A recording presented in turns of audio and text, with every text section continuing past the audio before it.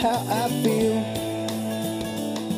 Well, the last DJ's under attack. I can see it clear from here in the back. Nobody ever thought that man would yield.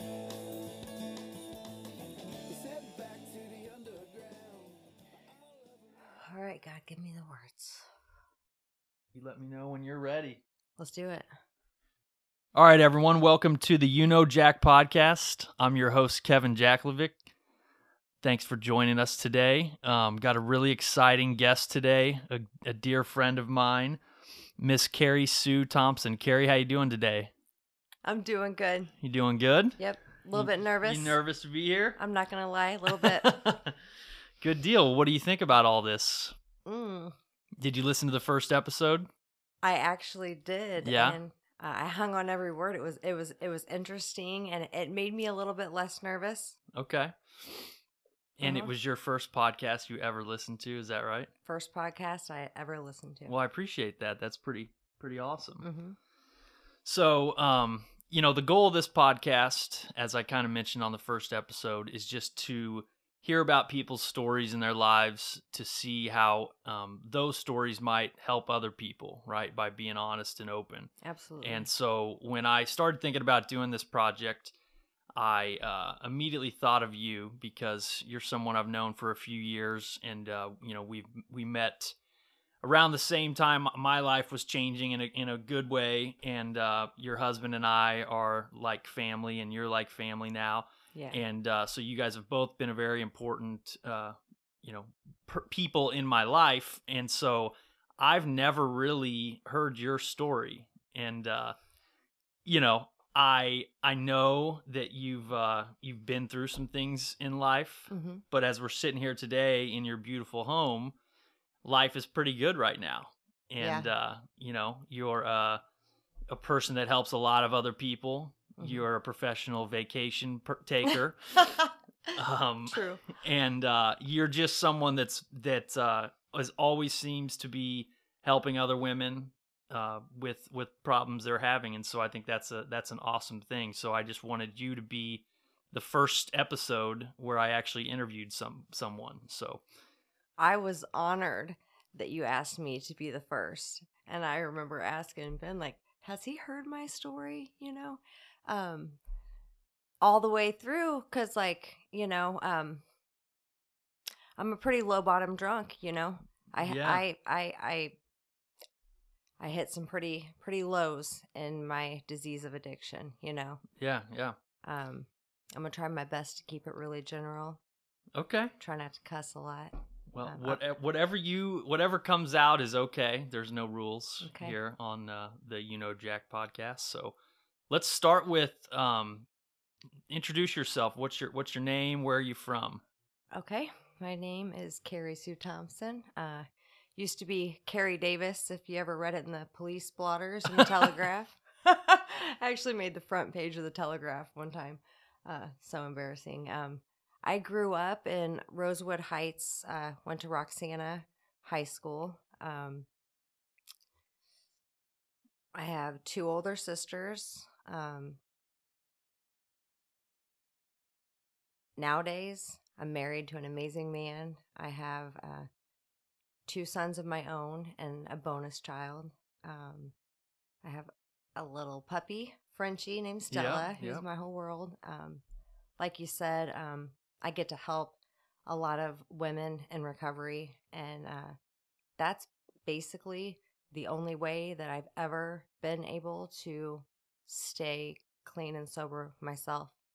I tried many, many times in and out of treatment. I'm sure we'll get to that later in the show. But okay, well, thanks for that. So let's start at the beginning. The Rosewood Heights, East Alton, Roxana area. How would you describe that area to listeners that might not be from this area? Oh, boy. Okay.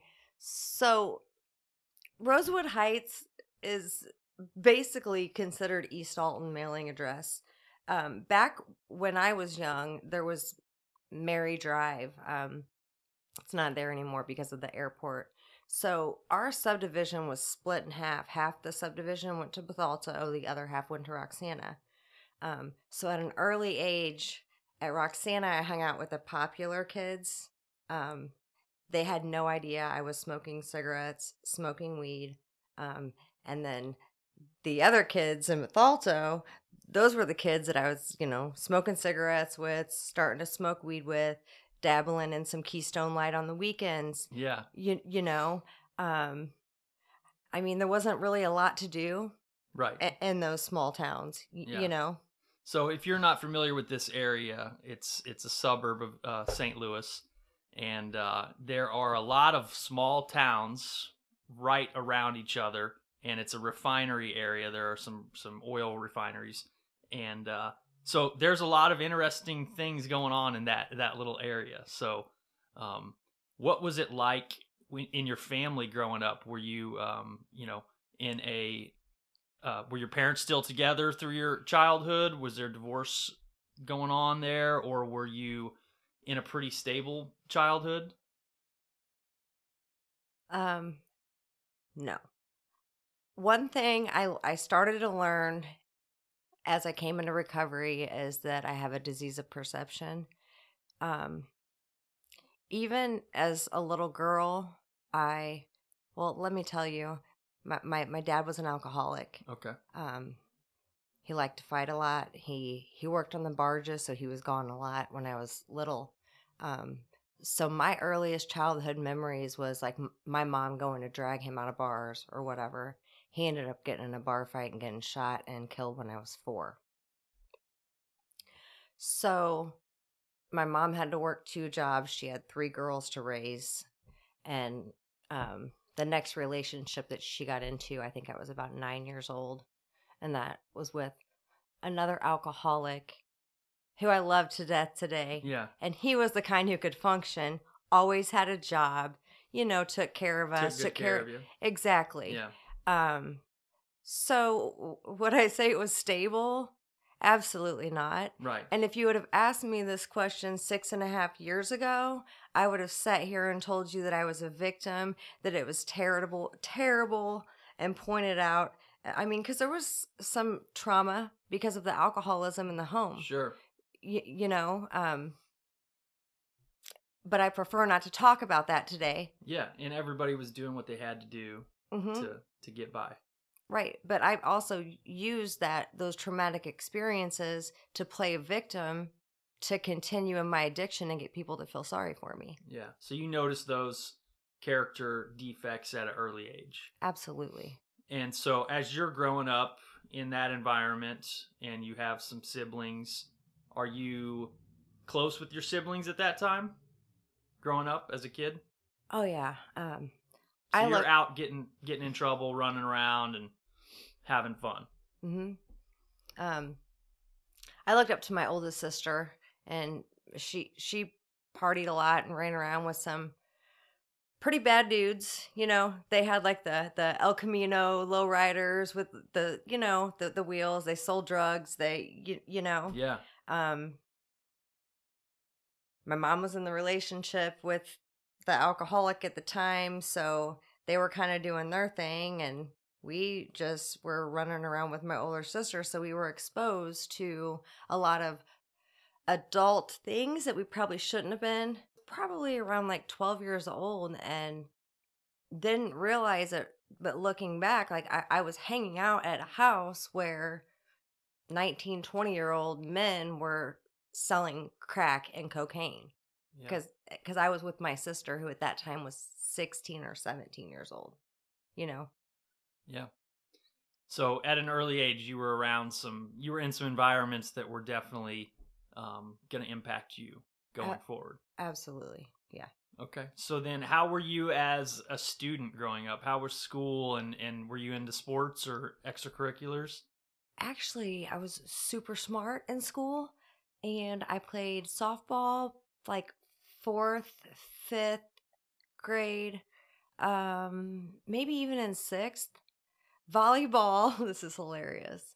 My freshman year, my coach, it was actually me and a good friend of mine. We tried to make it to Taco Bell to grab some tacos before practice, and we were sitting on the bleachers eating our tacos, and he said to choose the Taco Bell or the volleyball. we walked out. You picked Taco Bell. We were probably stoned. We had the munchies. Yeah.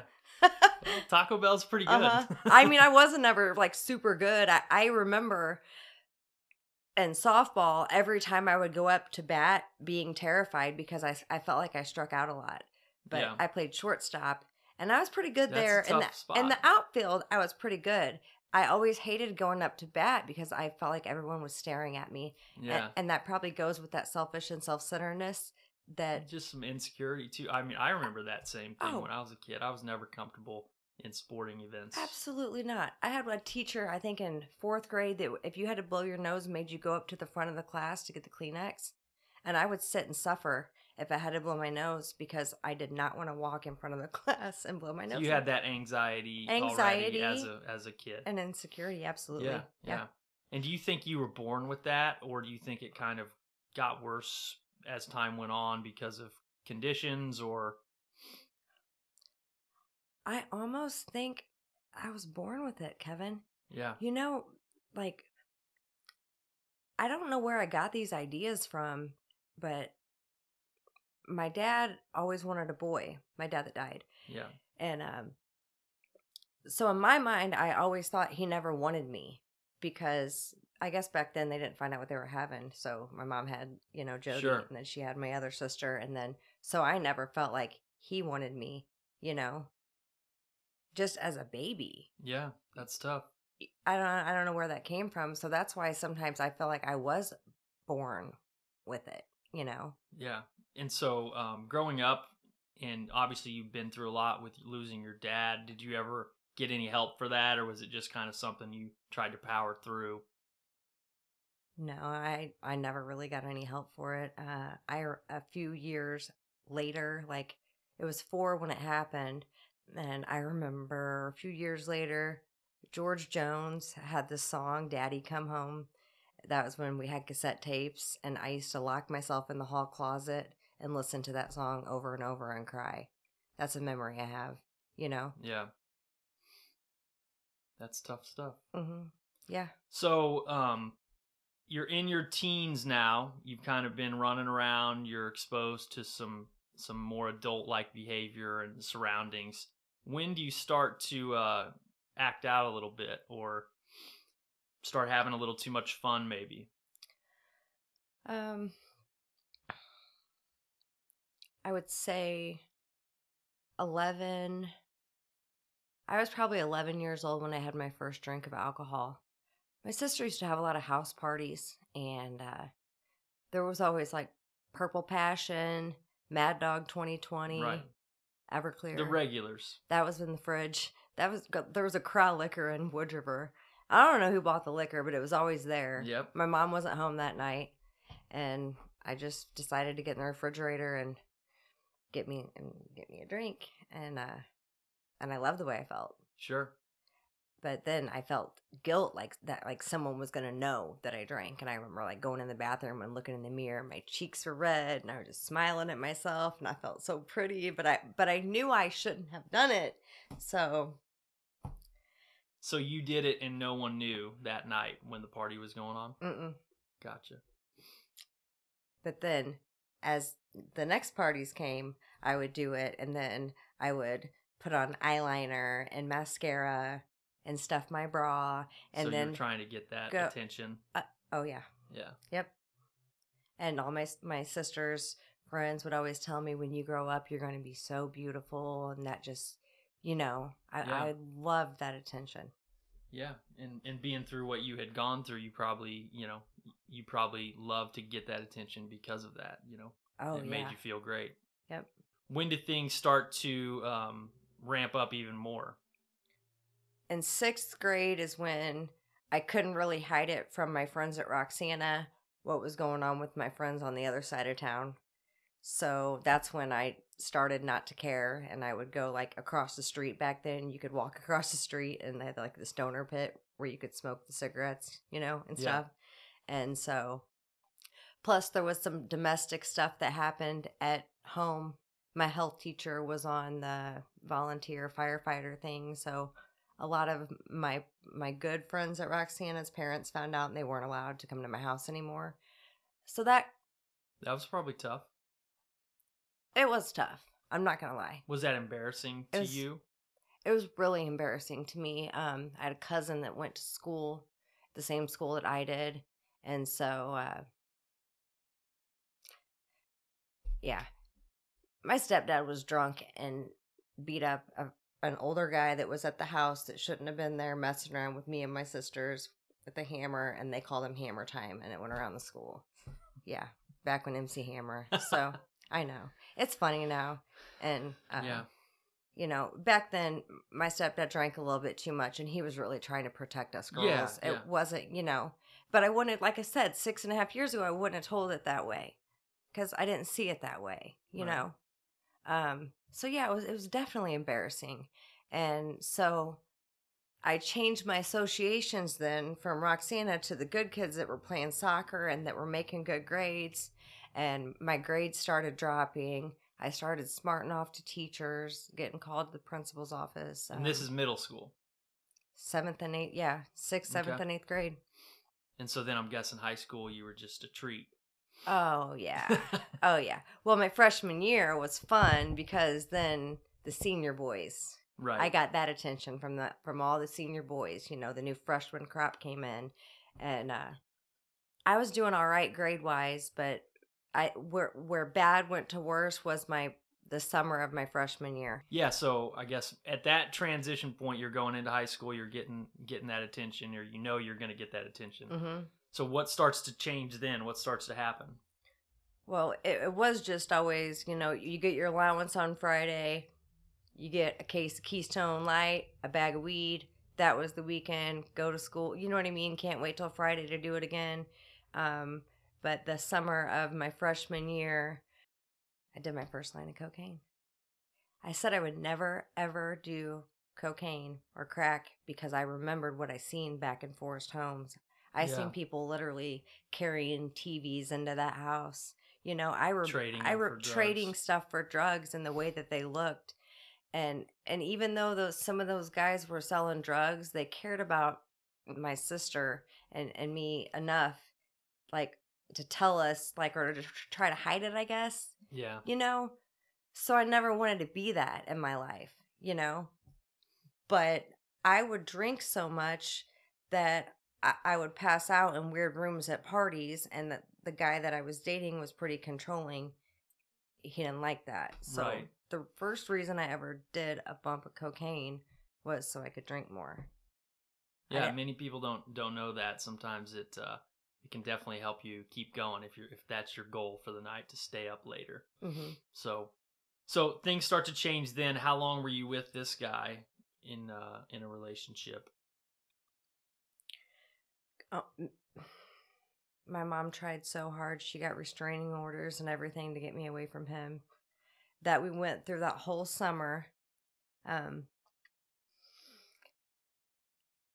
He was psycho. It got to the point to where he didn't want me to wear makeup. He got in trouble his senior year at Bethalto, so he transferred to Roxana somehow and would sit outside of my classroom. This is now my sophomore year. So I was skipping school so much. Honestly, Kevin, I was doing so much cocaine still at that point that I was staying up for days my sophomore year. I couldn't go to school at that point. Yeah. What was going on at home at this time? Oh, my poor mom. She was trying to help, but she just couldn't get a hold of you. Oh, she was trying. She had everybody looking. She had called the cops. Finally, she issued a restraining order out, and I ended up running away from home. And I think I was on the run for probably about a month with him. And when you were 16, 15, 16? Mm-hmm. 15. Wow. Yeah. That's pretty... We stayed in attics at friends' houses. We stayed in cars. I pawned my Mickey Mouse gold watch that my aunt got me. I mean, crazy. It was crazy. Looking back now, when I look at my kid, who my youngest son's 11, you know, and my niece is going to be 15 on the 20th, it blows my mind how grown up I thought I was and what I was doing at that age. Right. You know. And where do you think that comes from? Do you think that just comes from what you had been through and kind of being on your own a little bit with a mom that was just trying to provide and keep food on the table for you girls when you were a kid and you were a little independent? I don't think that anybody could have stopped me or told me. You were just going to do what you wanted to do. I was going to do what I wanted to do. I mean, even like my mom would try to wake me up for school and I would go in the bathroom, turn on the shower and lock the door, you know? Yeah. Or, I mean, I was terrible to her. I was just terrible. I put her through a lot.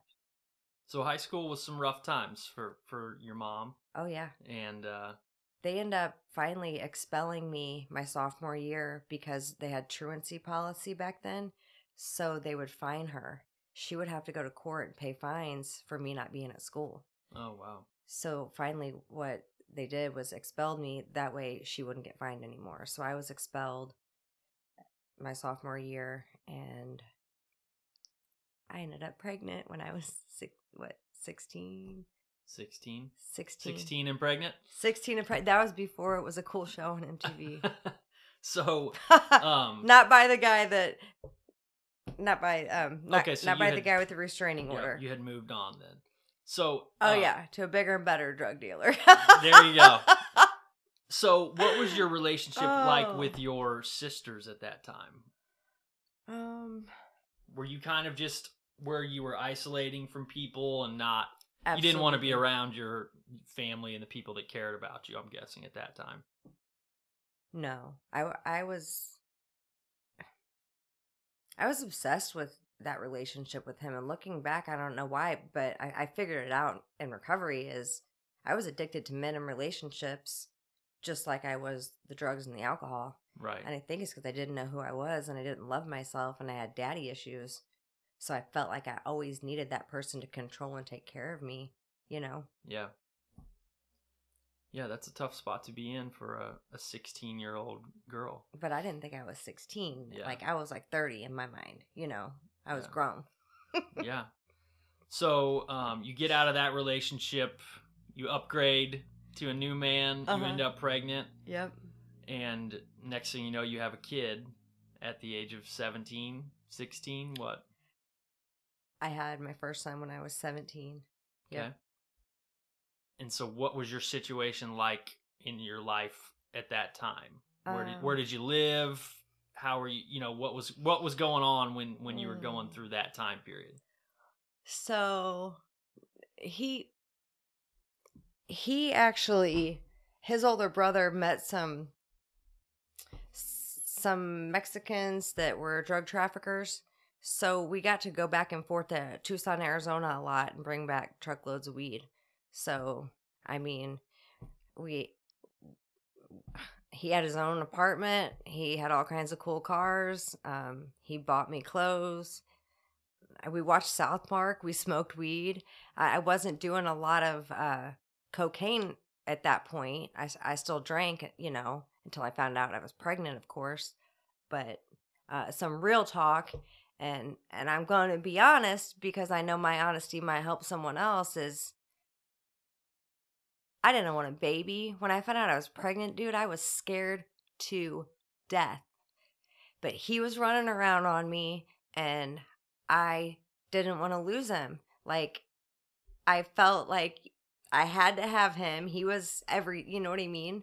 And I felt like I had friends telling me, he wasn't going to be there, and that's exactly what happened. I think our son was, he wasn't there for the first few months anyway, but he ended up getting locked up and got 18 years in the federal penitentiary when Arlie was 3 months old. Oh, wow. So he was never around then Nope. in the picture at all. Mm-mm. And to this day, is he? No, he'll message him every once in a while and say he wants to hang out, but never really follows through. Gotcha. So then you're on your own. You're a single mom. Were you getting help from your family at that point? I wouldn't say that I was a mom. You weren't? I moved back in with my mom and basically said, here's a beautiful baby. I'm going to go work on the landing at Show Me's. My mom was a big enabler. I mean, Arlie was the most beautiful baby I've ever seen. He had a full head of blonde hair, huge blue eyes. He was gorgeous, but I didn't know how to take care of a Right. baby. And my mom was helping me, and I mean, there was times that I was there changing his diaper and giving him a bath, but no, I got a job on the landing at Show Me's, and bam, it was the attention, it was the money, the alcohol, and that life down there. That was back when, I think it was Banana Joe's and Sundeckers and all those bars down on the landing, and Pops and the Oz and Diamond Cabaret. You know, So this is late 90s. yep, Yep. 99 is when he was born, so yep. Gotcha. So he's 22 years old now. He'll be 22 in March. That's crazy. It's crazy. And how is your relationship with him today? It's taken a lot of work. It's so much better than it was. Yeah. But it's taken a lot of work. You know, he carried a lot of resentment toward me, which of course, thank God for my mom, for stepping up and for being there for him and raising him. I see so many women, and I help so many women. I know so many women that weren't that fortunate and their kids got lost in the system, and I thank God every day that that she was there for him, But yeah, he when he first tried to move back in with me, it didn't work because I didn't know how to be his mom. Because Yeah. all of a sudden I had, I guess when he first moved in with me, I had maybe 2 years sober, 2.5 years sober, and I just didn't know how to be the mom of back then. He was like 17, whatever. I didn't know how. I was, and he'd run out the door and run right back to my mom's, and it was back and forth and back and forth. But he's been back here at me and Ben's now for 4 or 5 months, and I've learned that God doesn't have grandbabies, that he is a child of God, and that, I have to quit being so controlling and psycho and let him have his own path. Figure it out. Yeah, Yeah.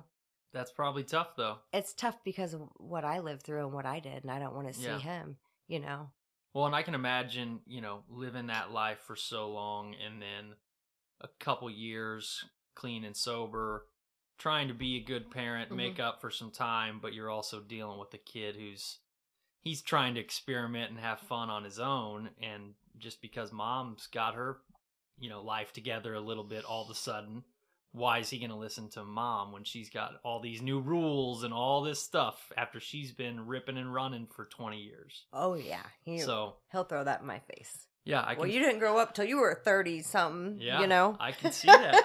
I can, and I can see where he's coming from, right? I mean, being somebody that struggled myself, if I had older kids that would have witnessed some things, it would have been a lot harder for me, So, okay, well, I appreciate you being honest about all that. I mean, I know that's a tough stretch there. So, Yeah.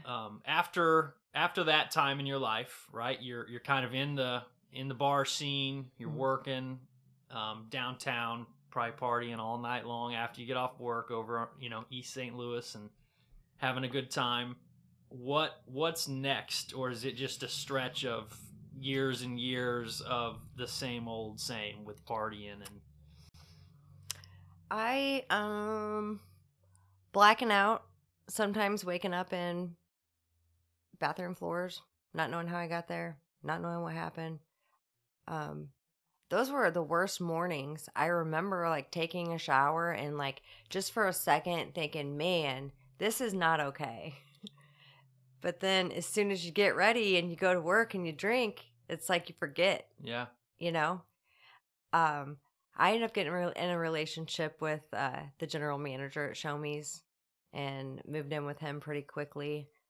And I didn't know, but he used to be a drug dealer too, and he got right back into it. So, and it got bad, and we were FedExing cocaine. And Oh wow. yeah. So what happened there is he was getting ready to get caught up on a case, and I was back bad on cocaine, so I would drive back to Alton, Illinois, and disappear for 3 days, and he'd do his thing, and he'd always threaten suicide every time I leave and not come home. So I always thought he was bullshit, and the last time he wasn't. So I drove home, and he hung himself in front of me. That was in, God, it was about 12 or 13 years ago. Oh my gosh. It was bad. That's really bad. Yeah, but can you imagine how the hell I used that? That was my. Well, yeah, that's hard for anybody to go through, but Oh, yeah. somebody that plays the victim and is uses sick doctors. himself, yeah. What that did was opened up a whole new addiction to pills. Xanax. So we're talking anxiety medication. Benzos. But I didn't realize how bad it was to mix a benzo with tequila or vodka, because I didn't like to drink beer because it made me bloated and had to pee too much. I wanted instant. You wanted the effect. I wanted the effect right away. So Yeah. I was always like, give me a bottle of whiskey, give me some vodka, you know. I think the year after he killed himself, I was in a complete blackout. I started doing things that I had never hurting friends that I had been friends with for 15 years. You know, they were trying to help me by letting me clean their house to make extra money, and I would rob them, or I would do whatever. Then I'd run off to treatment to not really to get help, but to run from the situation, to make people think I wanted to get help. I wouldn't say that back then, but I know that now. I wanted my mom to think I wanted to be a mom to my kid. Yeah. So you were just doing it because everyone else wanted you to, but you weren't there yet. Absolutely. I used to go to treatment with Xanax and Vicodin and taped up the insides of my legs, Kevin. Yeah. Well, that's not going to work. No, that won't work if you're listening. So when was the first time you did seek help? After I robbed that house and I had a lot of people looking for me. So because I've done so many drugs, it's hard for me to tell people exact dates. Yeah. I want to say Arlie was probably 7 years old. So what's 17 plus 7? I'm not good at math. 24. Okay, so I was probably about 24 the first time I went to treatment, Wells Center in Jacksonville, and I was not honest. I told the people that I was in treatment with that Arlie was my little brother when my mom brought him to see me. I told them I was a cheerleader. I graduated from high school. What makes you think you had to do that? I don't know. Isn't that weird? I don't know. I know exactly what you mean. I didn't the truth scared me sometimes. Yeah. And I would, even in sobriety, little tiny things, little lies, I would be like, why did I just say that? Mm-hmm. And, I always wanted to be honest, and I knew, in my mind, I think sometimes I would say a little, white lie and think, it's no big deal, but the cracks in the door, mm-hmm. they lead to a bigger problem eventually, those little cracks. Wow, that's amazing. Like 10 years ago in treatment, guys and girls could all congregate together. So like we'd sit around in circles and guys would have their guitars, you know what I mean? And I wanted to look good. Like, there was the 40-year-old women that had some of their teeth missing, and I'm like, I ain't never going to be like that, And then sure as shit, years later, I show up in treatment. Well, I still got my teeth, but yeah, you have nice teeth. Thank you. So you start going to treatment. Uh-huh. You start getting pushed to go to treatment. I'm guessing you don't want to go. Yep. Nothing's really clicking.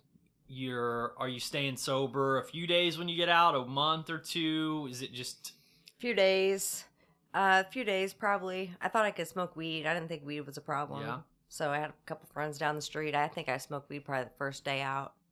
And within probably a week, I was drinking again, Yeah, and then just off to the races. I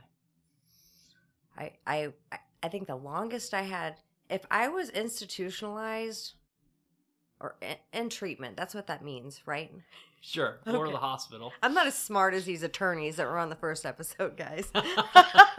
Remember, I got expelled from school in 10th grade. So anyway, I would do really well while I was in the center. So there's a place in St. Louis that I went to, and I was there for 9 months, and I was doing great. And you lived there? I lived there. So, can I say the name of it? I don't think It that was the matters. Harris House. It was Okay. amazing. Yeah. The counselors there were great. I was in a house with all women. They kept the men and the women separate there. That was a problem for me. The good looking men always, you know. Yeah. And I was doing really well. And then a friend of mine calls me and wants to take me on a blind double date. While you're in treatment. Uh-huh. Well, this treatment place actually, you get to move up. So, like, by that time, I had a job. I didn't have curfew anymore. So it's a I sober was- living kind of situation at that point. Yeah, but you still have kind of people watching over you and a counselor, and you're still seeing a doctor, and it's different than these Oxford houses here. It's a little different than that. Okay. But so I went on the date, and I don't know. The guy started coming to my work. Actually, it wasn't my date. It was her date. Got in her phone and got my number and called me. And long story short, I put a guy before my recovery. I moved out, and within Off to the races again. you know what happened is I was at his mom's house, and I was sitting on the couch, and I was looking over, and I seen a blue pill on the floor, and I picked it up, and it was Xanax. I carried it in my pocket for 2 days. Wow. Yep. So at this point, you've obviously experimented with alcohol, many other drugs, Uh-huh. and then the pharmaceuticals come in. Uh-huh. So is there, because I certainly have experienced this, I used to, when I was younger, I only liked to do this, right? Like, I didn't like to do this drug, or I would never do this, or I don't know how people get addicted to a pharmaceutical, anxiety medication or a pain pill. But then when you find yourself in such a low spot where you will just take whatever's there, that's got to be an awful place to be. I know I've been there. Oh yeah. I flipped a car 6 times, was ejected from the vehicle, and I guess ruptured my spleen or whatever, and they gave me Percocets, and ooh, I love them, That was boy. something new. Oh, that was great. Yeah. And because of the fiance that had hung himself in front of me, and I guess I was still pretty cute even though I was abusing drugs. I could dress myself up and manipulate the shit out of doctors. I could get scripts pretty easily, and like you said on your interview, then you start finding the people Yeah. that get the scripts but want to sell them for the money so they can go get whatever the heck else they want, Right. So pain pills did for me exactly what they did for you. I related so much when you said that. Yeah. If my mom takes a Vicodin for a toothache, she's out. Yeah.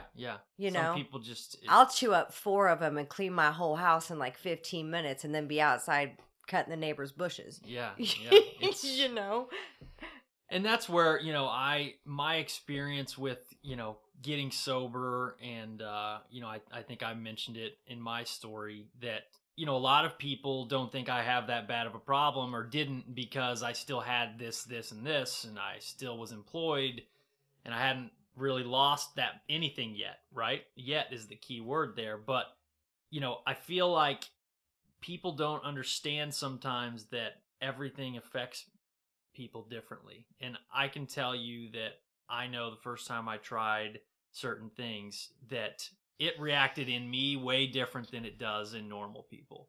Mm-hmm. And like you said, your mom takes, a pain pill and goes to sleep. Mm-hmm. And I think that, a lot of people could do that. Or some people could take it and like it, but they aren't going to, stoop so low as to go try to find them. But other people, they're just wired a certain way. And that's, what I believe is just the disease of addiction. Mm-hmm. For people like us, it's just, there's no other way around it until you really get to a spot where you're willing to accept some help. So you start going in, getting some help, you're bouncing in and out of treatment. How many times overall did you go to treatment? Or do you know?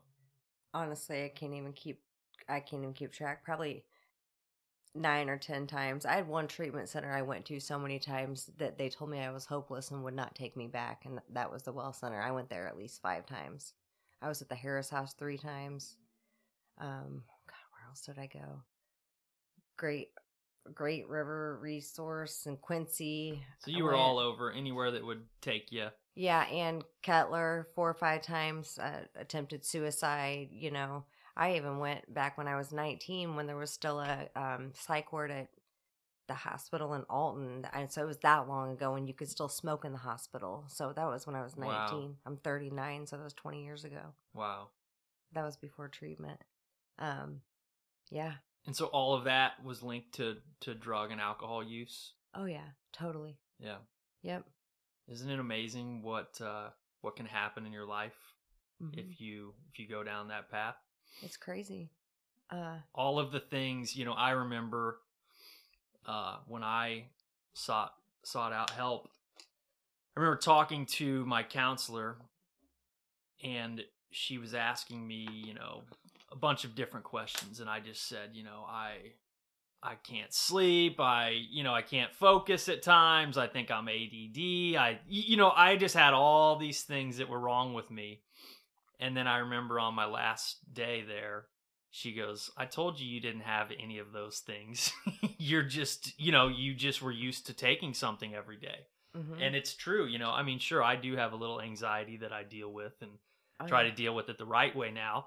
But I used to think that I had to take something to alter my mood. And it's just, I was not comfortable in my own skin. And I was like that from an early age, whether it was from my insecurity about my weight or, with girls, things at school, with girls, relationships, whatever it was. I had so many insecurities. And if I could just get to that right level of intoxication, I was perfectly fine. Mm-hmm.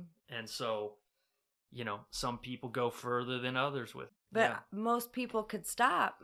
I just couldn't stop. And I would get to the point to where if I didn't have any more, my mind would go so crazy that I would want to kill myself. No other way out. I ended up getting pregnant again with the guy I ran off from treatment from. And I remember holding that baby and looking into his eyes and swearing, this time it's going to be different. I'm going to be a good mom to you. And 2 weeks after he was born, I got a babysitter and ended up blacking out drunk, throwing knives at my husband and going to jail. And he got a restraining order against me.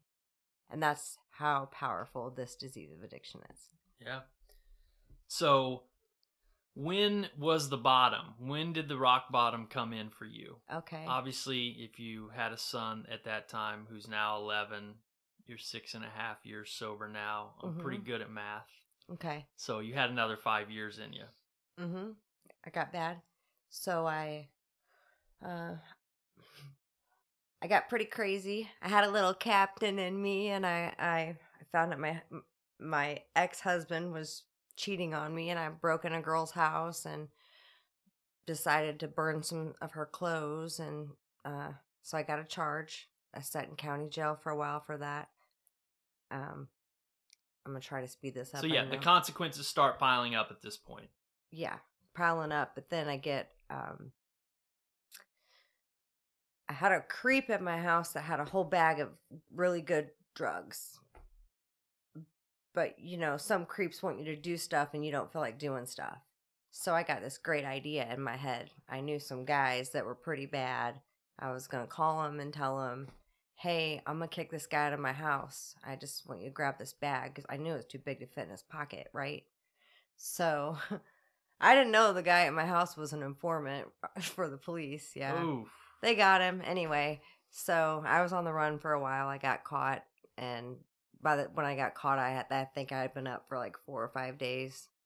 I got charged with a Class X armed robbery. Wow. And I sat in jail for 90 something days in Madison County. It's my first. I got cornrows. They cornrowed my hair in there, Kevin. My mom came to see me and all, and she just cried. It's What like did Cancun, right? Everybody goes to No, Cancun. it wasn't like Cancun cornrows. My head hurt so bad because it was so tight. But yeah, that's when the consequences. Being in Madison County Jail, even though the mirrors aren't good mirrors, you probably never been to jail. I've never been. No. Okay, so I've been in a little holding tank overnight. It's kind of like a pan that's kind of shiny, so you can kind of see yourself in the mirror. But it was the first time that I had probably looked at myself in maybe a year and really looked at myself, and I probably was 80 pounds, dripping wet. I mean, and swear to God, I was never going to do drugs again. I was going to change my life. I was going to go back to a recovery program. I was going to do it. Yeah. And it's crazy, that strange mental blank spot that we forget the pain and suffering that drugs and alcohol do to us, I got out of jail and I screwed up again. So, my bottom was So hold on real quick. I just kind of, while you were talking about jail, I was thinking about something. So you're going in and out of treatment. You've been introduced to recovery, right? Whatever type of program that may be. There's several different 12-step programs. Mm-hmm. There's Christian-based programs. There's science-based. There's a Right. lot of different programs. So you were well aware of what a recovery program was at that time. Mm-hmm. You just were going in, working them for a little bit, and then just ditching it, right? I wouldn't say I was working it. You were just showing up. I was moving into sober houses to have somewhere to live, and I was, I can't even say, there was sometimes I was still using in the houses. Yeah. I had clean pee in my closet, and whenever they would call a house drop, I would get a cup of coffee, put the pill bottle with the pee in the coffee cup so it would warm up and be temperature, and drop. Clean, I mean, Yeah. Okay, so you knew what that world was like, though. You knew it. You knew you could access it if you needed it. You weren't utilizing it, right? You get out of jail. Uh-huh. Did you remain sober for the whole jail stay, or were there drugs in jail? Oh, I ended up finally getting some, what was it called? Not Xanax, but lorazepam from the doctor in the jail. They had to move me 3 times. They were mean to me in there. So were there illicit drugs though? Were there, or did you? No. I had to get it. You have to go see like that doctor in the jail. Okay, but she was really mean to me the first couple of times she seen me, because I mean, literally, you could look at me and tell I was a heroin addict and a crackhead. I had stuff on my arms and everything. We haven't even got to the heroin yet.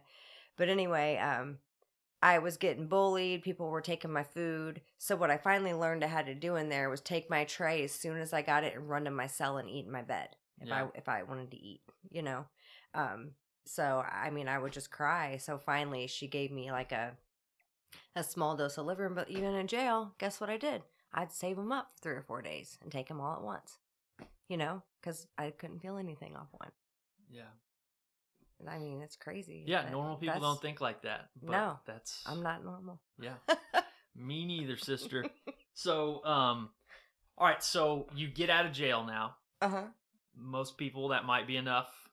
Yeah, you keep going. You keep charging ahead. No, I actually, for 2 days, I started calling places, and I was just overwhelmed, and I was drinking.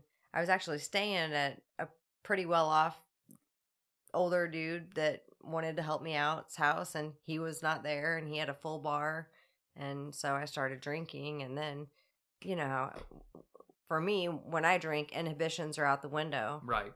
So can lead to whatever. I'm on the phone calling the crack dealer, can you meet me at Walgreens? And then I'm calling the guy, hey, I need something, take me to Walgreens, and he had no idea, So, and then, I ended up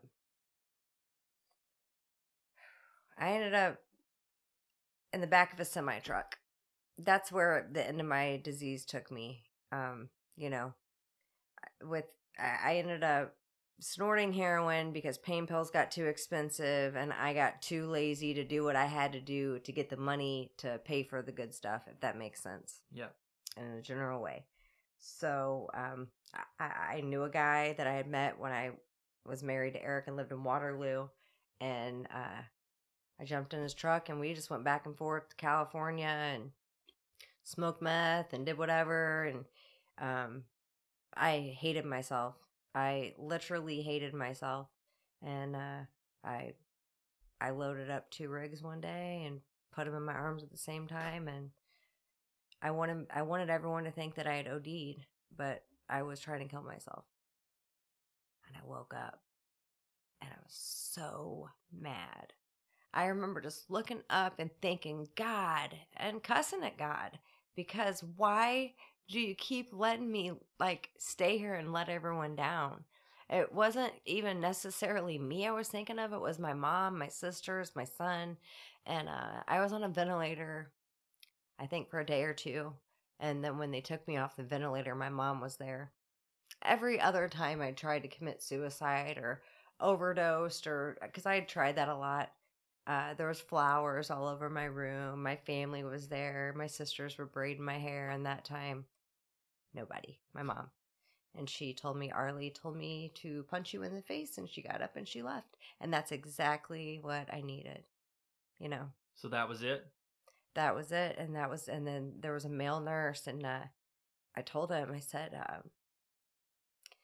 he said, we're going to put you in a regular room and then you can be discharged. And I remember telling him, if I leave here, I'm going to die. I had everything I owned was in a bag in the back of that semi truck. I didn't want to call that dude, And he said, if I put you up on the 4th floor in Kettler, you're not going to be able to leave. And I was like, I understand that. So I went up there, and the social worker up there, it was a godsend. I was honest with her, and she helped me get a hold of all the right people to get me into all the right places to get hooked up with the recovery that I have today. That's amazing. It is pretty amazing. So tell us what your life's like today. I know we kind of touched on it earlier, but Okay. that was 6.5 years ago when all that started. Okay. Like Andy and I spoke about in the first episode, recovery's not easy all the time. No. Especially early on. You Yep. definitely have to learn how to actually deal with problems that are happening in your life. Instead of just, people like me and you, we can't just have a hard day and say, oh, I need a glass of wine. No. Because that's not going to just end at that glass of wine. So you've got to learn how to manage your life and how to be honest. And so tell us a little bit about how you did that and what do you continue to do today? Well, I have higher power. I pray every single morning for that higher power to help me to think of others and not myself. To remove from me what blocks me from helping other people. I have been selfish my entire life and only thought about myself, and look where it got me, And that doesn't mean I still don't fall back there some days. I talked to you yesterday morning on the phone. I think the best thing that I have learned in recovery is that the drugs and the alcohol was my solution to me. That's right. Have a sick mind, and I can still go there sometimes. Helping other women, praying. I love meditating.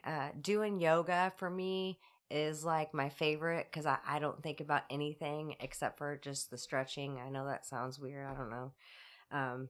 I love cleaning, decorating. I have so many women friends in my life, My phone never stops ringing, just reaching out to others. My husband's like my best friend, He's my best friend too. Dude, I'm telling you, when I began to love myself in recovery, my picker was broken before. I went after men that, I didn't have any self-love, so I didn't feel worthy that I deserved any, like a good man, And, man, just being able to just be so open and honest with my husband about everything. That's a huge blessing in my life. Spending time with the kids. That was a hard one early on in recovery. Sure. I'm not gonna lie. And I have a lot of moms that I get to walk through that.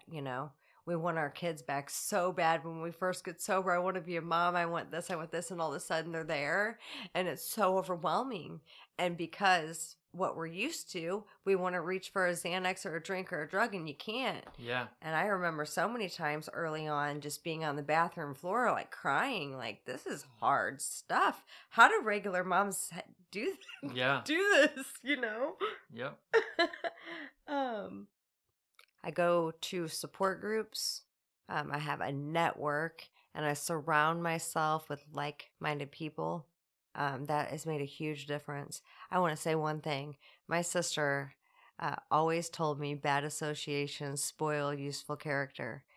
Always told me that over and over. She'd send me cards. We love you. We're praying for you. I'll make my nieces draw these pictures. Get well soon.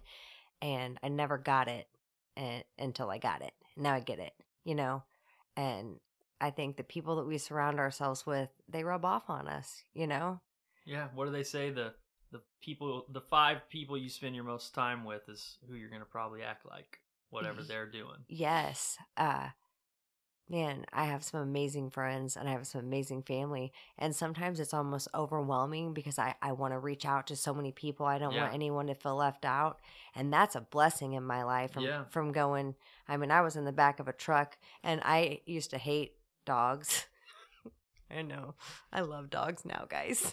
But anyway, I was in the back of a truck with a pit bull, and nobody else. And now my life is so full, like you said, I get to travel the world. I've been to Belize, Honduras, Mexico. I get to go to Sedona, Arizona next week, Yeah. Well, I certainly appreciate you being open to do this. I know we talked about some pretty tough stuff. Yeah. But like we had talked beforehand, by doing this, I think it helps us and it helps other people if they hear this and they're in a situation, whether it's like mine or like yours or somewhere in between. And I think that the more of it that's out there, the better everyone is. Yeah. And so I guess in closing, what would you say to someone that's struggling right now, knowing what you know, going through what you've been through? Any advice you could give someone that's just in a really bad spot right now? Have you had enough pain yet? And when you've had enough pain, you'll find some willingness to change, I mean, I just think nobody can do it for you, and you gotta really want it for you. Not for your kids, not for your husband, not for your mom, but for yourself, and you deserve it and you're worthy.